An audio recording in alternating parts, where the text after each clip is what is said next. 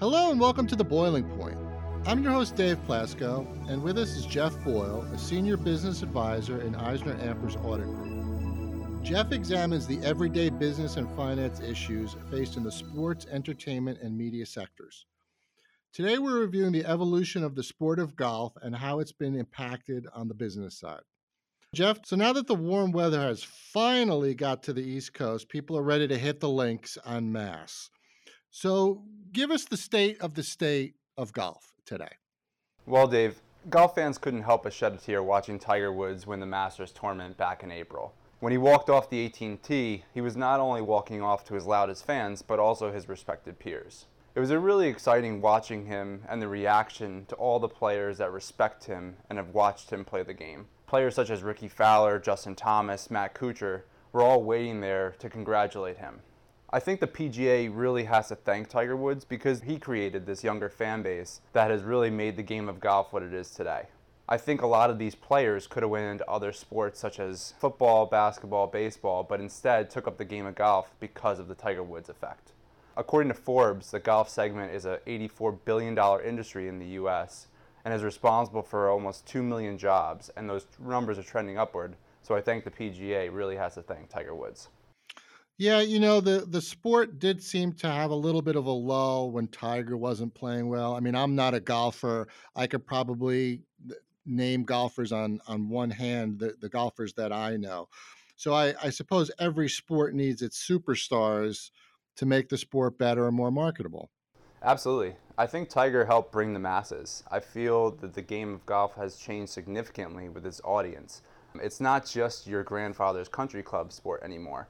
I think it's bringing in a lot of younger fan bases and even some celebrities that you might not recognize that are drawn to the game. Take, for instance, a rapper Lil Wayne, who tweeted his excitement throughout the Masters tournament. That's someone you wouldn't really gear towards the game of golf, but someone who shows excitement because of the way that the game of golf has changed throughout the years.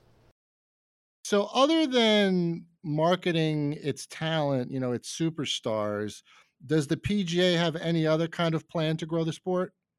Yeah, absolutely. The PGA Tour and Discovery just agreed to a $2 billion 12-year deal where Discovery is going to receive all the rights to the PGA Tour global television and multi-platform rights outside of the U.S. Some of the best players in golf come from countries outside the U.S., so this is really a great opportunity to grow the game of golf and increase the viewership of PGA Tour events. In addition, Discovery has a multi-year content deal with Tiger Woods, which is quite interesting, where on its streaming service, Tiger is going to provide weekly instructional videos. They've also tried to do is more head-to-head matches, like the Tiger Woods-Phil Mickelson match that aired last November of 2018 as a pay-per-view event. That match was pretty successful. I know they did have some issues with people paying versus people getting the free content, but it did have 750,000 unique viewers, and it clearly provides, a different opportunity for the game of golf to draw in more fans. It has similarities of the Ryder Cup. The Ryder Cup is probably one of the biggest events that golf has.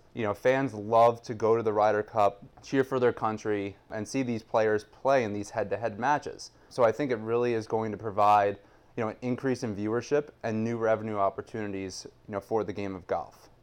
Yeah, it seems like a lot of different countries are represented. They have their own golf superstars in a lot of different countries. Now, going back to the change in audience, talk about other aspects of the golf business, the retail, the merchandising, that kind of thing. I think that golf over the years has had its opportunity to grow in different ways. Take, for instance, Callaway Golf. It's one of the largest golf company brands out there. They just announced in the first quarter of 19, they had their net sales increase by 28% compared to the first quarter of last year. What that tells me is a lot of individuals are taking up the game of golf, spending more on merchandise. I always laugh when I go out to the golf course. To me, the best dressed person out there usually is the worst player, but it still shows that people want to spend the money on the golf equipment. This golf equipment is getting expensive, technology is changing, and people still want to spend the money on this new equipment.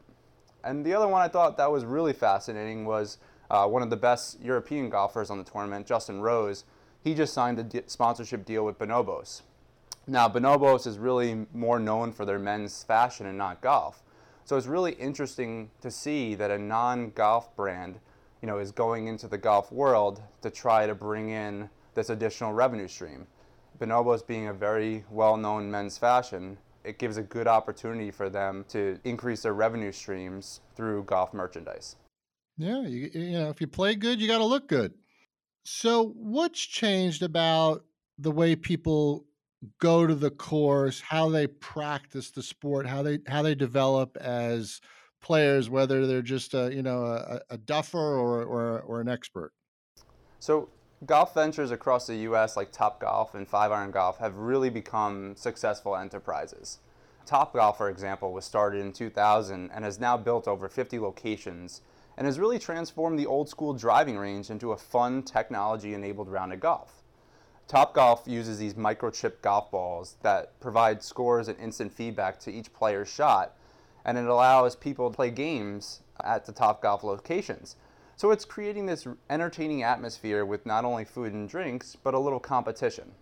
What's interesting, though, is Topgolf has made its success with majority of its customers being non-golfers between the ages of 18 to 34. So it's a real big draw of millennials. And I think in order for it to continue to succeed and golf to grow, you really have to have that draw of millennials. And then Topgolf, which is interesting, is each location costs approximately $15 million as a capital investment. So in order for them to keep growing, Topgolf is going to have to continuously be funded by these private equity firms and also by Callaway to continue growth. Yeah, I definitely could see where, technology can play a role in this sport as far as simulations and helping your shot. I'd want to see like that gizmo that Rodney Dangerfield had in Caddyshack, where it told him when to hit the ball. um, Now you mentioned millennials, and I know we can't generalize groups, but you know are they embracing golf? Because I would think for the long-term sustainability of the sport, you'd have to get them on board with golf. I think absolutely. I just mentioned the demographics of what Topgolf's success is attributed to. So I think that being said, people are going to these Topgolf locations, enjoying the game of golf, and it is translating into people buying their first set of golf clubs and going onto the course and playing the natural game. I also think if you look at the crowds at these golf events, last month if you saw the PGA Championship at Bethpage Black, you really saw a different demographic of people gearing towards the game and enjoying the game. I really think that they're going to play a pivotal role in golf's continued success, and especially when you consider the impact it could have on legalized gambling. Okay, that makes sense. Well, let's dig a little deeper. Where does legalized gambling fall into the mix? So legalized gambling in golf could have a major impact, and it already has a significant impact when it comes to fantasy sports. Sports gambling provides this unique opportunity to engage fans. What I think golf has the most potential to increase is real-time sports betting. Now, real-time sports betting is not here in the US yet, but it's very popular in Europe. And I think that real-time sports betting has a huge impact on golf because golf is the only sport where you have 72 different balls in play per round of golf. All other sports, such as basketball, baseball, you're fixated on only one ball. So therefore, I think when you add in all these different balls, it creates additional opportunities for sports fans to gamble on the sport of golf.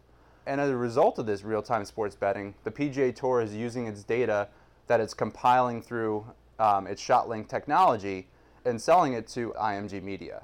With sports gambling bringing in around $2.6 billion of wagers since it was legalized in the state of New Jersey, I think integrating this real-time sports betting will make this number increase in future years.